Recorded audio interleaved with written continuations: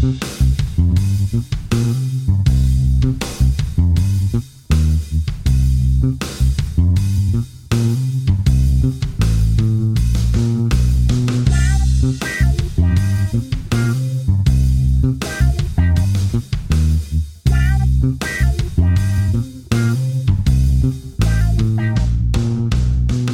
one would have believed in the 21st year of the 21st century a single listener was being watched from the timeless void of an unnamed podcast.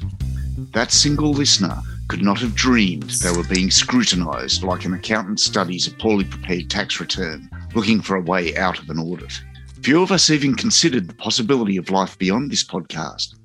And yet, against all reason, minds immeasurably inferior to theirs regarded the listener with envious eyes. And slowly and surely, they drew their plans to ensnare them. Now that's out of the way. Welcome, listener. You are listening to our new podcast series, The Podcast with No Name. Tonight we have assembled a merry little band of unique individuals to delve into what has been described as a dynasty of pseudo-historical narratives hidden below a thin veneer of satire, mildly accurate and possibly a little offensive. I do, of course, refer to the series, which was born from the ideas of Rowan Atkinson, Richard Curtis, and a subsequent chance encounter with Ben Elton, the Blackadder. I will now hand over to our own loyal royal, Princess. Thank you very much, Bargie. I'd like to say good evening to Leanne and Bargie. And Eddie is here, but he's pretending not to be.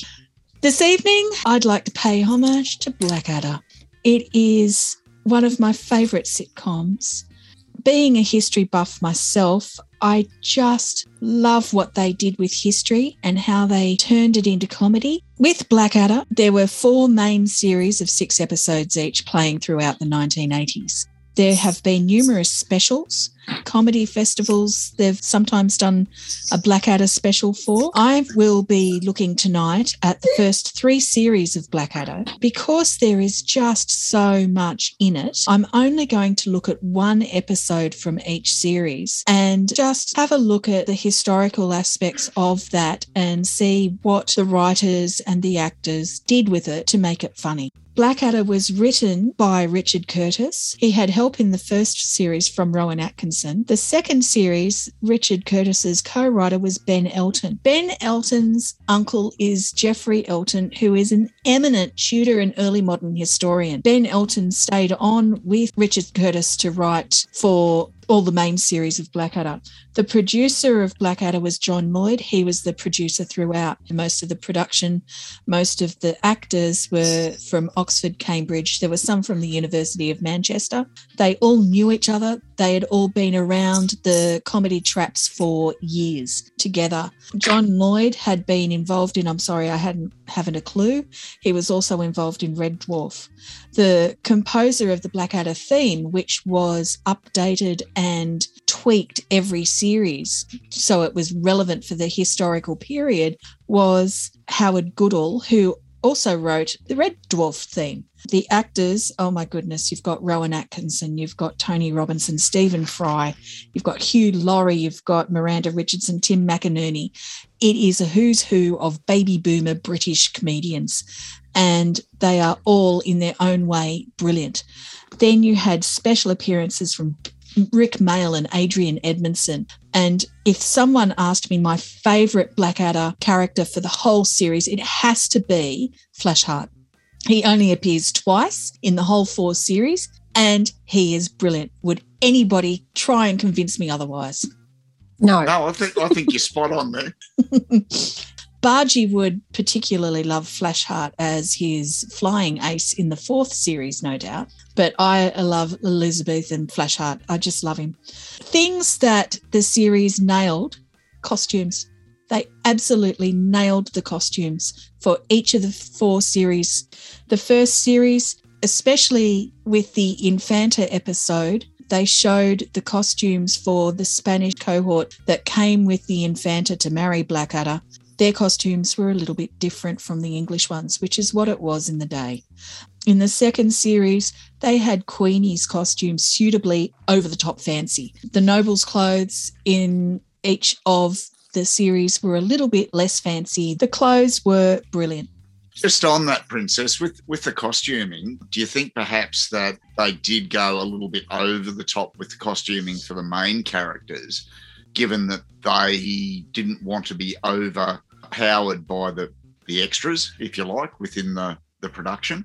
So the actual lower class characters were somewhat subdued or more subdued through their clothing choices? I'll break it down series by series. Series 1, it is a bit hard to know because of the time distance between when Series 1 was set and now. The nobles would have had better quality dyes than they would have had richer colours, partly because they could afford them, and partly because it was a show of status. The dogs' bodies, as Baldric was generally a dog's body, they always were in lesser clothes. They were always in more subdued colours. They were meant to be invisible around the castles and the palaces and things. Second series, the Queen was just resplendent in what she wore. Blackadder was still splendid, but less so, which is what happened with nobles. And it went down through the classes of people in the era. The third series, the Prince Regent, Prince George, was over the top, and Prince George himself, the actual regent, was over the top with his clothes. He loved dressing up. He loved sparkles. He loved fancy stuff. And it was common for servants such as butlers and things to wear cast-offs. Clothes were expensive. You didn't just toss them out. When you wanted new ones or they wore out, you passed them down, and that happened for centuries. And with Elizabeth's costumes, they would have had a lot of the jewels taken off them, and she would have passed them over to her ladies-in-waiting. Now, just on that, if I can sort of interrupt you a little bit there, Princess, I've been wanting to say that all night. One thing that I found, because I'm not particularly a big fan of the first series, and I tend to agree with some of the interviews that Rowan Atkinson done in relation to the first series, where he said that the comedy just didn't quite hit the mark, particularly in that first series. But for me, if you look at the first series and the third series, first series seems, lighting-wise, always very dark. Whereas you look at the Prince Regent series, the third series, everything is very bright. I think there's only about 2 or 3 scenes that I can recall that are anything other than in full light. And one of those scenes is where Blackadder's writing the dictionary beside the fire. But all of the other scenes in that series seem to be a lot lighter in their application rather than the first series. If you're talking just pure lighting, third series in particular, George IV was really big into design and architecture, and he loved fancy. So he was big on lights. He was big on wallpaper and gilt and making things. He was very big in design. Regent's Park, there's a place down at Brighton that he's behind the design of. He loved design. He loved light. He loved fancy. That's what he loved. He had a really good eye for it. The first series was filmed at Alnwick Castle. It was dark. It was a medieval castle they filmed it in, and the sets were to match the castle. I think they nailed the sets in the first series. They had the rushes on the floor. They had it dark. They had it cold. They had it dank. That's what it was like. Castles were drafty, cold and dark. I think they nailed it. And I also think they nailed the sets on the second series as well. The castle, they had people huddling around near the windows when they went to Queenie. They used the natural light. Blackadder's house, he had the whitewashed walls to reflect light. His house wasn't as fancy as a palace because he was just a noble, and he was a noble that needed her patronage, that needed Queenie's favour. I think they nailed it. I think also, not only is it dark, but after season 1, didn't they nearly, like the BBC nearly cancelled the whole thing because it was filmed outside. Obviously that costs a lot more money. So being in a studio for the rest of the seasons made it a lot easier to control lighting and contain the scenes as opposed to it sort of roaming around the countryside. Yes, absolutely they did. They filmed series 1 on location. They put Rowan Atkinson through horse riding lessons with a Swedish Olympian equestrian. And I'd like to do that. Well, who wouldn't? And then later on, they discovered that someone at a distance is just as funny falling off a horse as Rowan Atkinson is. They really didn't need to have him doing that. They were terribly overblown with some of the sets and things in the first series. Yeah, well, I think it cost them just over £1 million for the 6 episodes. Which is a lot of money for nearly 40 years ago. Oh, absolutely. That's huge amounts of money. Yeah, they had to have a rethink of how they were going to do Blackadder, not only what they were going to cover in it. And there was a gap of, 2 years, 3 years between the filming of Series 1 and Series 2. And they had to really change everything around for the BBC to pick up the second series. Yeah, and you wonder whether, because obviously Rowan Atkinson wrote the first series and, it doesn't quite hit the mark, as you said. And Ben Elton had just come off the back of The Young Ones, which was huge success for BBC. And then they started doing Blackadder. So I wonder whether Ben Elton was then picked up to do the writing. And that's where the partnership, Richard Curtis and Ben Elton came. Yeah, well, from what I've read and through different things that I've listened to, like the 20th anniversary of Blackadder, BBC Radio did an interview with them all. And the cost of the first series was one of the topics that they covered. And that was, I think at the time, BBC One. They were a little bit reluctant to sign off on having a second series, which is why you've got that big gap of between 2 and 3 years between the first and the second series. And there's also the situation where Rowan Atkinson himself said, well, I want to be the actor in this. I don't necessarily want to write everything in there. From all accounts, it was only due to a chance meeting between Richard Curtis and Ben Elton at the time that, as you say, Ben had just come out from The Young Ones and a few other things that he was doing, and he had a bit of spare time. And both he and Richard Curtis agreed they'd work on it, provided that it was a studio-only production to try and keep those costs down. They could then get it across the line with management of BBC at the time and probably give it a bit of a tweak. And then that's when you see that huge transformation between Series 1 and Series 2 of the Blackadder character itself, where he's gone from pretty much a gormless idiot into quite a cunning sycophant. I don't quite know how that bodes for our descendants, whether they're going to see us as gormless twits or whether we'll be seen as intelligent beings. Consistently throughout history, humans have been really good at two things. The first one is killing each other, and the second one is being wrong. We do both of them really well all the time. Yes. Let's get on to each of the series, and the way I'm going to talk about each series is to discuss one episode which I think is an exemplar for the other episodes. In this first series, it was really hard to choose because there's the witch smell of pursuivant, which is just great. There's when Blackadder gets made the Archbishop of Canterbury, and you can discuss the way the church operated in that time. My second choice was the Spanish Infanta, when Blackadder's arranged to be married and Jim Broadbent comes as the interpreter. And, it's just gold when he's interpreting for the Infanta when she's trying to get all amorous and he's going, oh, my love, I love you, and things like that. However, I've chosen to talk about the first episode, which is the foretelling. It sets up the Blackadder tale. It starts on the eve of the Battle of Bosworth in 1485. It covers Richard III losing his life, and this is where they get creative. Instead of Henry Tudor acceding to the throne at the end of the battle because he's knocked off Richard III, Richard III's nephew, who was one of the princes in the Tower, isn't dead, and he becomes king. He becomes King Richard IV. And it's gold. They rip off Shakespeare mercilessly.